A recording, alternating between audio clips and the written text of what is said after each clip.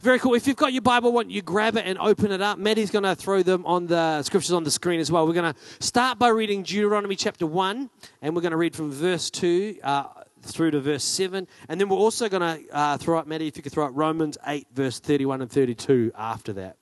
Is that cool? Very, very cool. So Deuteronomy chapter 1, verses 2 to 7. Is that cool? Let me find it. I've got it here on my written out, so I don't need my Bible. But anyhow, I'm reading from the New Living Translation. If you're reading from the same one, it'll be easier. If you're not, you'll have to translate as we go. Cool. It says this. Deuteronomy chapter 1, verse 2 to 7 says, normally it takes only 11 days. Everyone say 11 days. Normally it takes only 11 days to travel from Mount Sinai through to Kadesh Barnea. If you don't know where those two places are, Mount Sinai is where God appeared to the Israelites, to Moses the first time in the burning bush. It's a significant place in the wilderness. And Kadesh Barnea is an oasis, so in the desert, it's a space where there's water, and it's very, very close to the Promised Land. It was the place they launched into the Promised Land from. It's where they sent the spies. Normally it takes only 11 days to get from one to the other, and that's walking through the desert.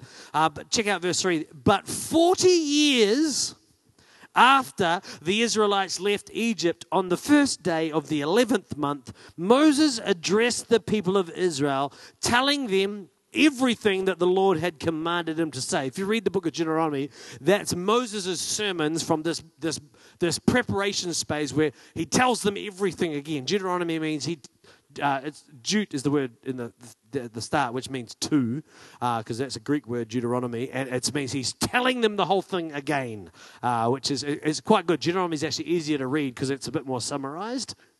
Those of you looking for cheats on the Bible, that's a bit more summarized. Deuteronomy is a really good read to read through if you want to read the law of God. And Moses tells them it all again, and this took place after he had beaten King Sihon of the Amorites, who ruled in Heshbon at Edrei, and he'd also defeated King Og, one of the great Bible names, I believe. King Og of Bashan. If you're expecting a child, Og is a possible name.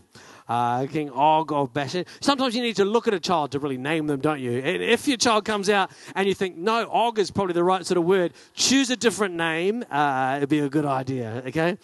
King Og of Bashan, who ruled in Ashtaroth. Now, while the Israelites were in the land of Moab, east of the Jordan River, Moses carefully explained the Lord's instructions as followed. He says, when we were at Mount Sinai, the Lord God told us and said to us, and I quote, you have stayed at this mountain long enough. It's time to break camp and move on. Go to the hill country of the Amorites, to all of the neighboring regions, to the Jordan Valley, to the hill country, to the western foothills of the Negev, to the coastal plain. Go to the land of the Canaanites and to Lebanon and all the way to the great Euphrates River. Time to move into the promised land. He said, this is what God said. I'll rephrase it. It says, you have stayed at this mountain too long. It's time to break camp and move on. Is that cool? Romans chapter 8, verse 31 to 32, if we got that as well. We'll just hunt that one up. Romans chapter 8, verse 31 to 32. If you've got your Bible, you can read it. Otherwise, you'll just have to trust that I'm doing good reading. It says this. It says, what shall we say about such wonderful things as these? And if you want to know what those are, Romans chapter 8 is a good read, talking about all the goodness of what God's done. It says this, if God is for us, who can be against us? If God's on our side, then really doesn't matter who's fighting against us. Verse 32 is one of my favorite verses in Romans. It says this, since God didn't spare even his own son, but he gave him up for us all, right? That's the truth of Christianity, isn't it? That's the center of our faith, is that God loved us so much that he gave us his son, that Jesus came and died in our place, right? That's the center of our faith, right? And Paul's making this logical jump.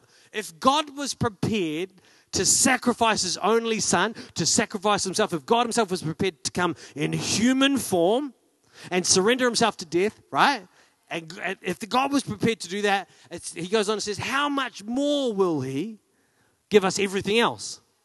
how much more won't he give us everything else? Amen? Let's pray. Holy Spirit, we just thank you that you're here. We thank you for your word. We thank you for the testimony of the children of Israel. We thank you for the writings of Paul. We thank you, God, that your voice and the sound of your voice is in all of that story and all of that writing. And Lord, we pray this morning that you'd be our teacher, Holy Spirit, that you'd be here. Lord, that as I'm talking, Lord God, you'd be working. You'd be working in our heart, Lord God, that we'd leave this place prepared to move forward, prepared to break camp, and prepared to move into the promises that you have for us. In Jesus' name we pray. Everybody said, amen. Awesome. Well, if you grew up in the same New Zealand that I grew up in, one of the highlights of summer, and it's still a highlight in my life, one of the highlights of summer is a sweet road trip.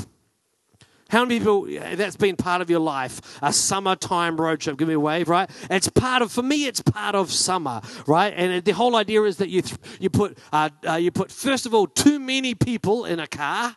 When I grew up, Dad had his work car was a Ford Telstar. There's not many of those on the road anymore. There's a reason for that. They were called a Telstar, but it was really a Cortina in disguise. There was always four kids across the back seat because that was before seatbelts were mandatory. And even when the seatbelts were mandatory, for a while it was sort of socially acceptable to put two children in a single seatbelt for some time. Anyway, there would always be four children across the back seat, and then way too much camping gear, right? Camping gear and surfboards and tents and the barbecue and a chili bin, and you put a packed lunch in there as well, and then you head off, right? Along with every other person, right? So every other person in the world would all, and I don't know, New Zealand was perhaps a bit more organised then. Everyone seemed to travel everywhere on the same day, and there would always be in a traffic jam. And back in the day, now modern people don't realise this, but modern cars, what modern cars do is they run and run and run, right? They just keep going and going and going, and then they just stop, and then you throw it away. And then you get a new car, right? That's how cars work. And that, depending on where you're at financially, that's either a terrible, terrible thing or a really good thing because you got rid of the car you didn't like anyway and you wanted something new. Or it's a terrible thing because you really needed that car, right? But olden days cars weren't like that, right? So, things like Austin Avengers, Falcons. My dad had a giant Valiant when we lived in Australia. It took me 10 minutes to walk from the back of the car to the front of the car. These big old giant cars, they didn't just go and go and go and then stop. They sort of went. They would sort of work forever, right? They would sort of just keep going, and everyone's car had, back when I was growing up, everyone's car had one door that was really hard to open. We always had our car, we had a Falcon that had these little press button door handles, and Dad was the only one who could open the doors at one point. Mum couldn't open doors anymore on the car, so Dad would have to go around and open all the doors like a chauffeur. Do you know what I mean? Except the chauffeur wouldn't drive such a terrible old Falcon, but. And that's why, and on a road trip, there'd always be cars. Every hill would have a car pulled off to the side of it, with a roof rack with about 7 or 8 tons of equipment on it, and there'd be a car there, and then 27 people who obviously had been in the car, all lined up along the road, just waiting, and the bonnet up and steam. And most people wouldn't travel anywhere without water in the car. That's a thing of the past now. My car, you'd always have spare oil, because you need to put. But roughly for every litre of petrol you used about half a litre of oil. My dad used to put banana skins in the sump of some of our cars just to thicken up the oil so they didn't burn so quickly. These are all different tricks that you could use. I think in a modern car, if you put banana skins in the sump, you'd probably just throw it straight away after that. But part of the fun of the road trip was that every hill you'd overheat. You'd have to get out. You'd stop places. There was nowhere to buy food on the way, or else there's very little money to buy food. So you'd always stop somewhere nice and have sandwiches, and there'd be a thermos of hot tea. Do you know what I mean? And that was all part of this road trip experience. And you always were heading. I don't know about you, but we were always heading, and the place we always go, and the place that we talk about all year, is this special place in New Zealand called the beach. Right? And the beach, it might be this beach or that beach, but it's not about what beach, it's about the beach. Because the beach is where we're all headed. That's where our hopes and expectations are. The beach is more of a metaphysical idea. It's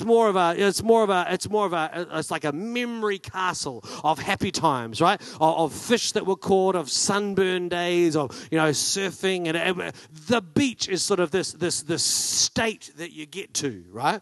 When we went on holiday, this is no joke. We would go on holiday, all loaded up, and we'd get somewhere, and we'd have to set up the camper van or the tents, and we'd set up, and then once it was all set up, my dad would sleep for 3 days, and then he would wake up, right? And then he was enjoying. So the mum knew that for the first 2 or 3 days of the holiday, Dad would just sleep. This is on account of having for the whole year not taking a moment's break, right? Not a moment to break. He wouldn't take a lunch break all year. He wouldn't take a tea break all year. He would work 12 hours every day all year, and then on the summer holiday for 3 days he would sleep, and then he would be in what he termed holiday mode. Right, which meant that he wore the same t-shirt, shorts, and jandals for a whole 3 or 4 weeks. He didn't wash. Sometimes he didn't shave. He was in holiday mode, right? And there were 2 weeks he would be in holiday mode at the beach, and my dad would be fun, and he would be engaged, and it would be awesome, right? And then we'd be back to work, and then he would be in work mode for a whole year. And I just think there's more to this beach place. And there's more to this whole road trip than meets the eye. There's, perhaps you grew up going to different locations. Perhaps holidays was a different space. But in humanity, there's this sort of quest. There's this desire to move towards a better place, a better state, a better way of living, a better way of thinking, a place that's more relaxed. It's expressed probably, the worst expression of it is probably the whole lotto culture that we have in New Zealand, where there's this whole better world you could live in. Buy a ticket every week just in case you could get into this whole better world. Like this big Wednesday world where you have a nice car and a nice house, right? But the reality is that in this quest and this desire to move forward, the best beaches I've ever been to, the best holidays I've ever been on, were always at the end of the most epic road trip. Right, so before they sealed the roads in the Coromandel, I can remember we did one holiday at the very top of the Coromandel, right? It was at least a 12-hour drive, 12 hours of driving plus stopping Johnsonville, Otaki, all those stops. And it seemed to take a week and a half to get there in the back of a car. So when you're sitting in a car next to your brother and your arms are touching, and then you don't know if it's your sweat or their sweat, and your arms are touching each other and your legs are it's the worst. For me, it's one of the worst feelings ever, right? Just like all the way. And we used to say, and I don't know where this comes from, but I hear it out of Lucia's mouth the most often at the moment. We used to say this saying all the time. Maybe you heard it. Are we there? Yeah, well, let's say it together. Almost. It's not quite the right tone. You've got to say it with a bit more nose. Yeah. You've got to say it with just a little bit of It's more than just a question. It's a threat as well. Are we there yet? And, on some of our recent road trips, Lucia has started saying that from about Pawatahanui onwards. So we drove all the way to Auckland, and I was answering, are we there yet? From Mana Esplanade through to Auckland. And it's something pretty awesome when there's that, are we there yet? The children of Israel, they make the whole story of this exodus and this wandering in the wilderness is an epic road trip. They took, and 11 days is a big trip anyway, isn't it? 11 days with 2 million of your closest friends, right? Squashed into a Telstar. That's a big journey, right? 11 days journey, right? And they were able to turn it into, with enough stops and toilet breaks and diversions and overheating, they managed to turn it into 40 years of traveling in the wilderness. Now, as bad as you travel, as annoying as your children are, that is the biggest road trip in the history of the world, right? 40 years of traveling in the wilderness. It's supposed to take 11 minutes. It took them 40 years. Now, if you think about the story of the children of Israel, for us, it's easy to laugh. It's easy to think, man, what were they thinking? God meets Moses in the desert. God sends Moses back, and then Moses does these miracles. Like there's these miracles that happen in Egypt. They're staggering miracles. Like the least important one is that Moses throws his staff down, it turns into a snake. Moses picks up the staff and it snake and it turns back into a stick again. That was the smallest one, right? He does these other ones where it goes dark wherever the Egyptians live and it's light wherever the Israelites live. Imagine that happening, right? What are they going to say on the news on that day? Frogs come and then frogs get sent away. The river turns to blood. There's thunderstorms. There's pestilence. There's the angel of death sweeps across Israel, kills a whole lot of people. Right? It's phenomenal, right? They finally escape. They get to the border of the Red Sea, and God says, come on, carry on. Moses stretches out his staff, parts the Red Sea. A whole nation march through, right? Then the Red Sea collapses on all the enemies, and they're all set free. Then in the desert, God miraculously provides them bread that comes out of heaven. They just collect it in the morning and they're able to eat it. There's one moment where they're thirsty. It's the desert. They need water, right? And God instructs Moses to strike a rock, and out of the rock comes enough water for 2 million people, a nation of at least 2 million people, and it says all of their livestock and their camels. The camels are always mentioned, the donkeys are always mentioned. Camels and donkeys, enough water for all the people, enough water for all the animals. I asked a friend of mine, he's a town planner. I asked him, how much water is that? And so he calculated how much water would you need for a nation of that size. And he said it's the same amount of water. The water that came out of that rock is the same amount of water that was basically the average flow of the Clutha River in Southland, which is New Zealand's largest river flow. So when Moses strikes the rock, it wasn't tappity-tap, drip, drip, drip. It was boom, right? You were on a time it right, till your mother-in-law's walking past. Bam! She'd be washed to another part of the desert. Right, like it was a massive. Like these are miracles. It's not like a miracles. I was having a bad day and now I feel better. Those are great miracles, right? But these are miracles that should have totally transformed how the Israelites thought. It should have totally transformed how they thought about their future, thought about their plans, right? But it comes to this point, this moment where they, on the very brink of the promised land, 11 days after they left, and on the brink of stepping from the desert into the promises of God, they don't have enough faith. At that point, they run out of faith. At that point, they can't believe, for some reason, they can't believe that the God who was able to save them is also able to lead them into promise. And the reality is, it's easy to laugh, silly Israelites. But they're not in the Bible for us to laugh at them. They're in the Bible for us to look at ourselves. How often do you think that you forget about the fact that God saved you and the miracle they did in setting you free from sin, of washing your sins away, right? And you forget that He's also able to lead you into His promise and purposes. Do we have enough faith for God to save us, but not enough for God to lead us into purpose and promise? I think that as Christians, we're often stuck in this wilderness space. I think as Christians, we often turn an 11-day journey into 40 years of wandering around, and it's time to break camp and move on. It's time to stop camping where you are and to move forward. And prophetically, even I want to speak into your world and say, come on, this is a season to break camp and move forward. Christianity is a faith that breaks camp and moves forward. Are you happy, satisfied? Do you love your life right now? The answer is no, because it's a camp. Your life's not supposed to be super comfortable. When you go camping, is it awesome? Yes, it's awesome. Do you want to stay in the campground for the rest of your life? No. You shouldn't want to stay in a campground for the rest of your life. Campgrounds are pretty awesome, but it's slightly uncomfortable. How many people know that you can sleep on an airbed for so many nights? A brand new airbed's pretty awesome, isn't it? But by night 3, your airbed will start to go down.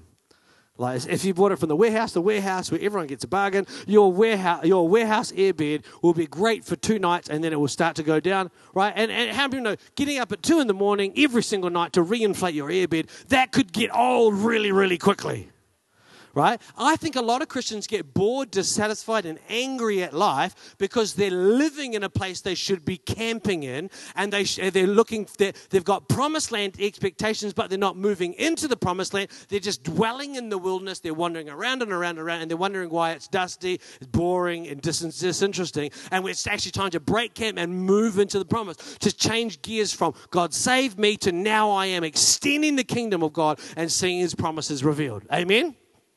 So if we're going to move forward, and I think you've got to move forward, if we're going to move into the promise, and I'm telling you this morning that you're destined to be the sort of person who changes the world.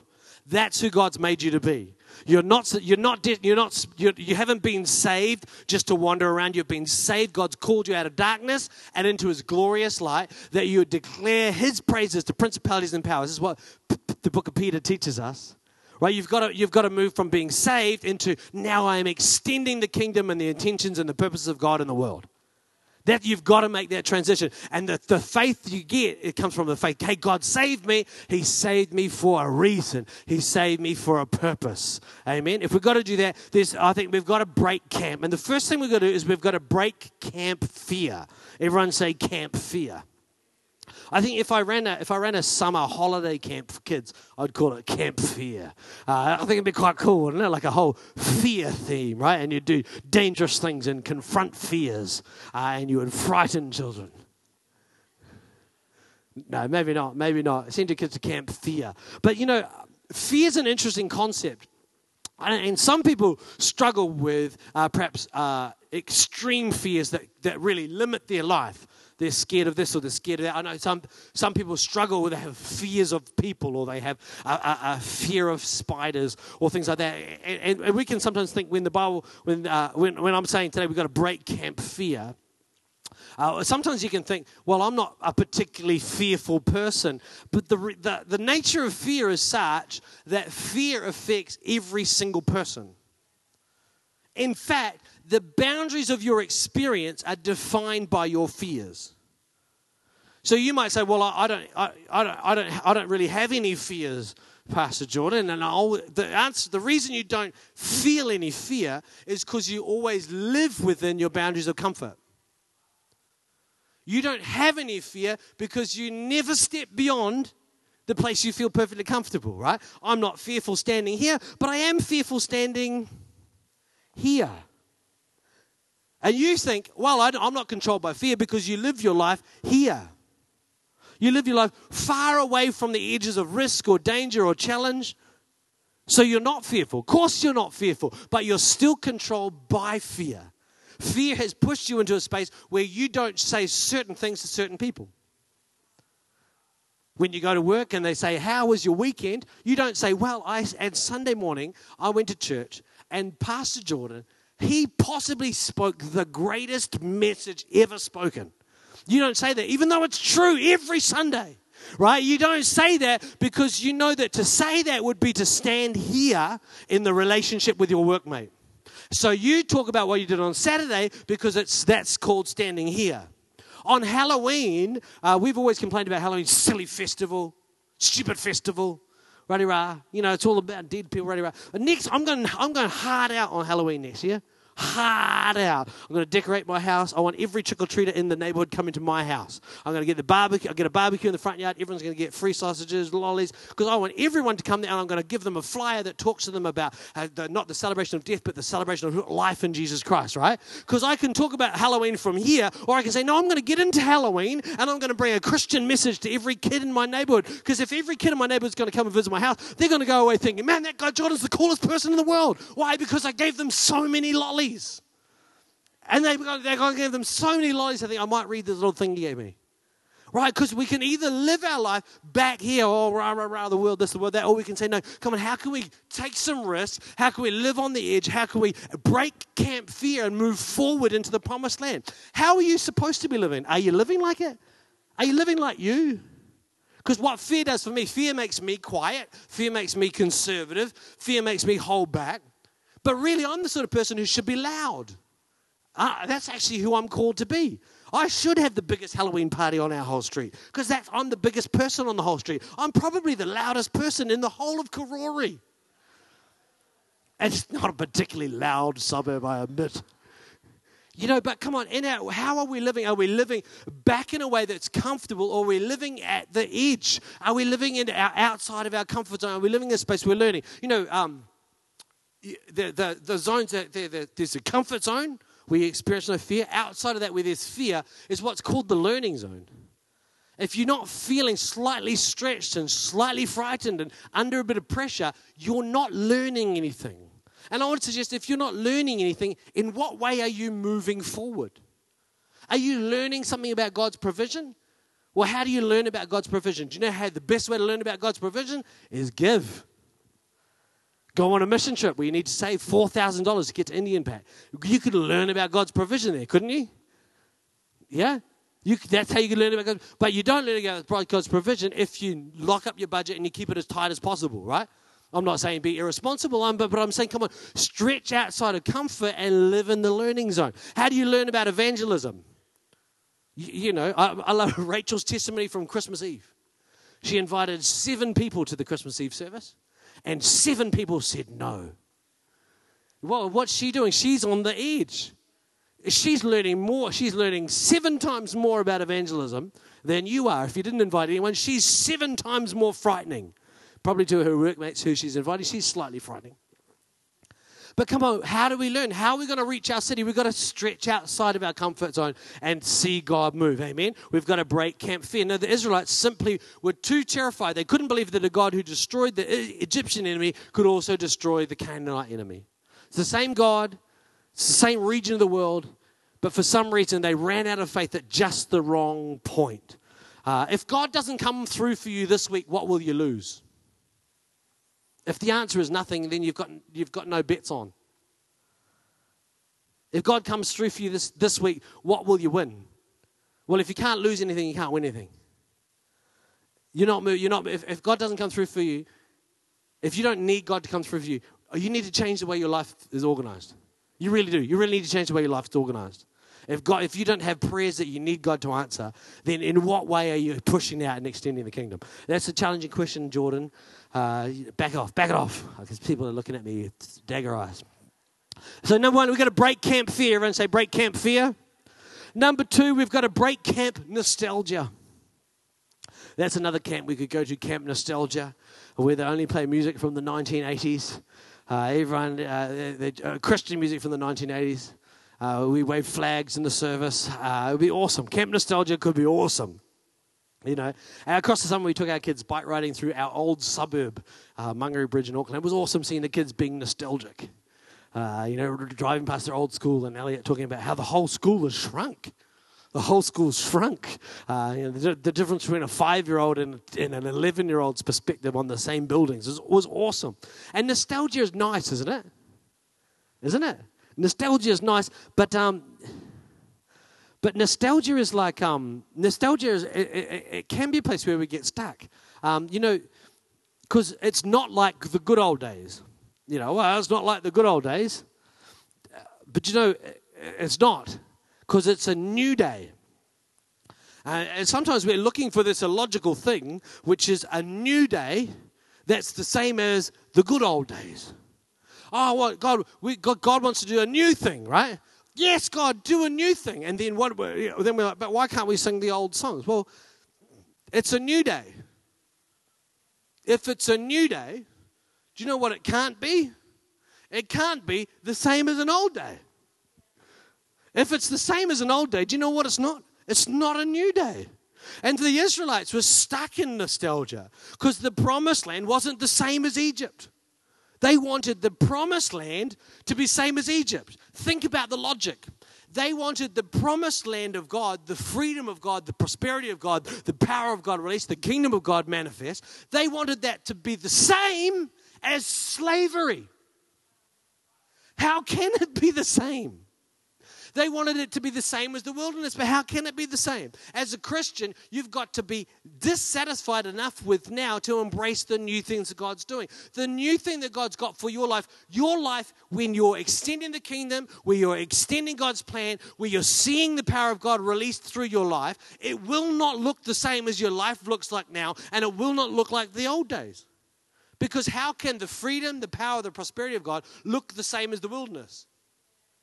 It can't look the same. Your life's got to look different. And if you're locked in nostalgia, and nostalgia mixed with regret is a powerful mixture, right? If you're locked in nostalgia, you will never generate enough faith for the new because you're too attached to the now.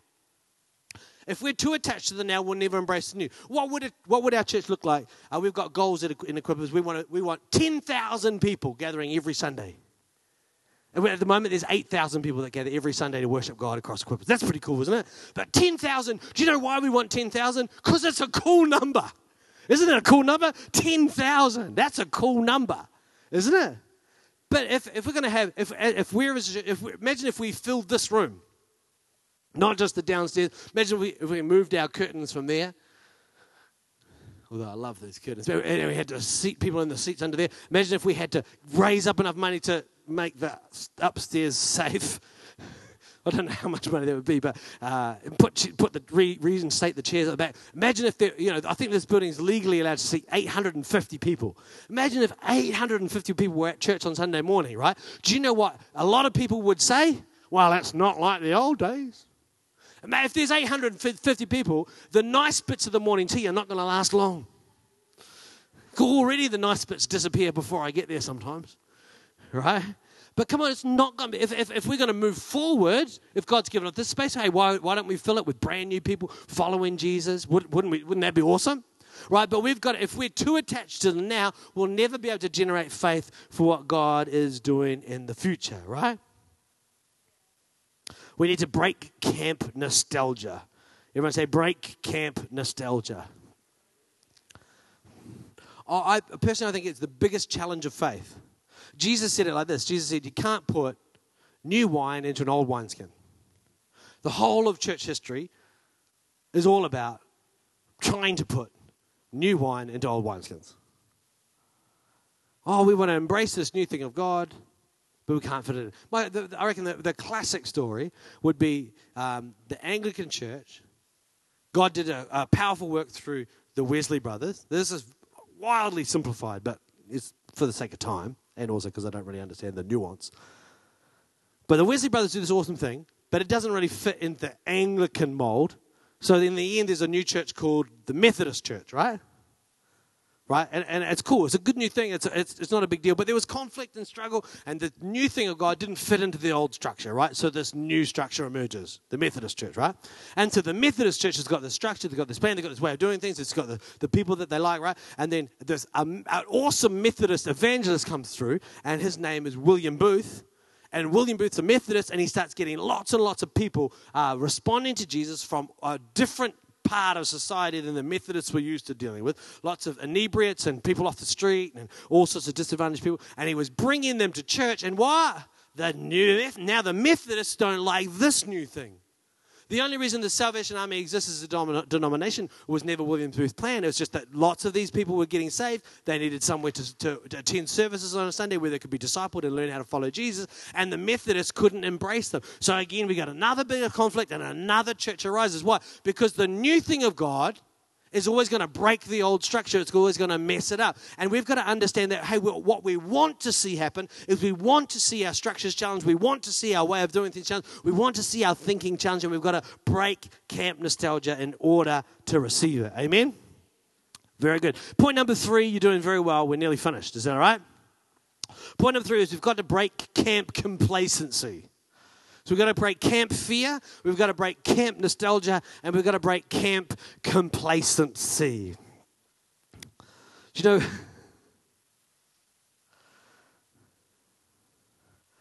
you know, maybe you're not nostalgic, but one of the challenges in life is that if you're on a long journey, the thing about a long road trip is there's always great rest areas. And you could just camp there. You know, you could actually have a holiday in a rest area. And I think a lot of metaphorically, a lot of our life we're holidaying in the rest areas rather than pushing through to the actual destination. I was jogging a couple of years ago. We did this long run from Kaitoki through to Otaki Forks over the mountains. It's a beautiful run. I recommend you do it. You can walk it in a couple of days, or you can run it in a day. It's awesome fun, but we'd been running for about 9 hours, so I was the least fit of the people there, and I was the oldest of the group, and we're running, and we're running along, and we've only got a few kilometers to go. Because we're coming down, you can actually see the destination. And at the 9-hour mark, in my backpack, I had these little pouches here that I had filled with food, and I'd eaten all the food that was in those pouches, actually a few times, and refilled it. And I was jogging in this hill, and I completely ran out of energy, like blood sugar, and I was just like just clomping from foot to foot.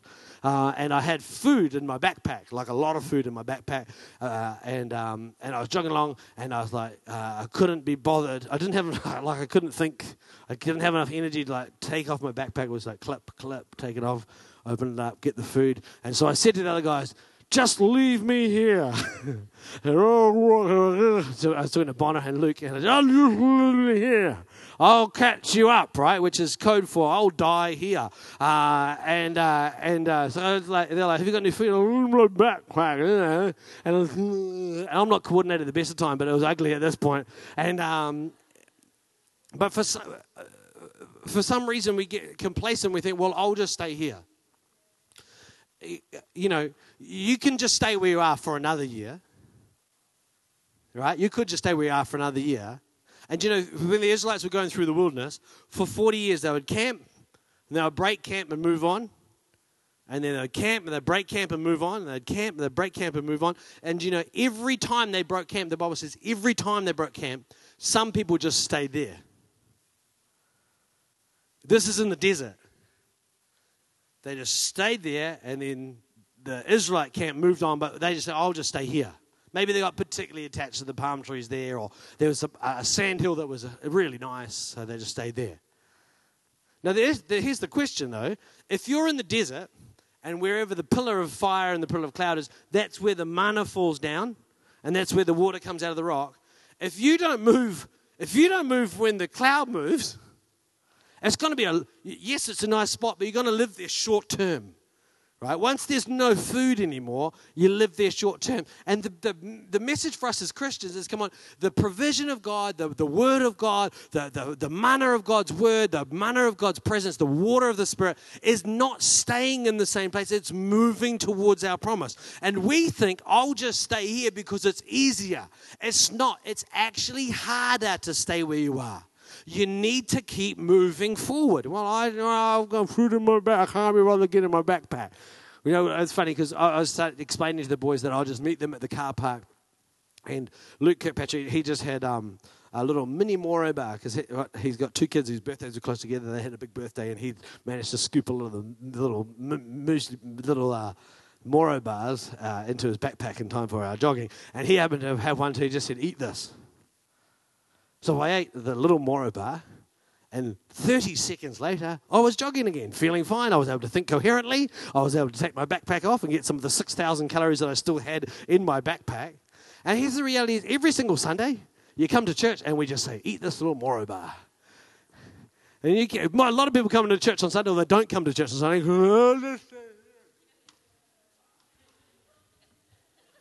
They've got food in their backpack, but they can't be bothered opening it up to read it, right? You got to come to church. You could sing the songs at home, right? You could listen to Planet Shakers at home. Most of the songs, half of what you hear out of the speakers, sorry, trade secret, half of what you hear out of the speakers is just recorded music anyway. Dun, dun, dun, dun. Right? You could listen to music at home. You could read the Bible at home, but we don't do it because we're like, so that's why you've got to be in an e-group. You go to your e-group, and your e-group leader goes, well, I've got these Mars bars from a birthday party I was at. Eat this. Just eat this. Come on, just keep moving forward. Just take a little bit of food. Take a little bit of energy. Allow God to speak to you. Come on, move forward. We've got to break camp complacency that says, actually, it'd be nicer to stay here. I want to tell you, it's not nicer to stay where you are. You can't stay where you are. We can't just keep doing things the way we've always done things. We can't keep just believing the way we've always been. We've got to push forward. Do you know, God will bring challenge to you if you don't go looking for it. He will. God will bring the challenges to you if you don't go looking for challenges. If you're not moving forward, God will move you forward. If you're not pushing forward for faith, God, I want to believe for more. God will put you in a position where you have to rely on Him in faith, because that's where He can bless you. That's where His grace is extended to you, is when you're in a position of faith. The Bible teaches it really clear. You cannot please God without faith. Right? It's our faith that pleases God. That's what connects us to Him. Come on, where are you at? Come on. One of the things I love about being part of Equip is we've got so many friends now. We've been here a while. But I'm always challenged by business people, lawyers, accountants, mums and dads, different people who have got faith for their life, faith to see God move in their neighborhood. I love it. I'm always challenged by it. But come on, where are you at? This morning, I'm wanting to challenge people this morning. I really am. I'm saying I believe it's a word from God for us that it's time to break camp and move forward. What have you camped around? What ideas have you camped around? What routines maybe need to change? What are you believing for in 2016? It's time to move forward and believe for something different. Do you know, a good question is, are we there yet? Are we there yet? Are we there yet? This is Revelation 21 verse 4 says, He will wipe every tear from their eyes, and there will be no more death or sorrow or crying or pain. All these things are gone forever. Are we there yet? No, we're not. This is an epic road trip to see the kingdom of God fully established, to see God's people fully mature in Christ, in the image of Christ. It's an epic road trip. But let's not turn 11 days into 40 years. Some of you have been wondering, some of you have turned 11 days into 12 days or 13 days. Let's not make it 40 years. Let's allow a God who is able to save us, let's have faith that he can also lead us into his promise. Isaiah 43 verse 19, this is my verse for 2016. It says, For I am about to do something new. This is see, I've already begun. God's already begun to do this new thing that he's doing. He's already begun it. Don't you see it? And then I like this. He says, He will make a pathway through the wilderness, and He'll create rivers in a dry wasteland. I love it because there's a promise. God's doing something new.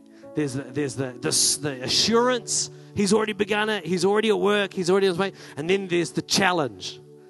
God makes a pathway through the wilderness. Where do we need to head? We need to head, as Pastor Byron would say, into the wild. We need to head into the challenges that God's got for us. Amen? Let's pray. Why don't you close your eyes and bow your heads?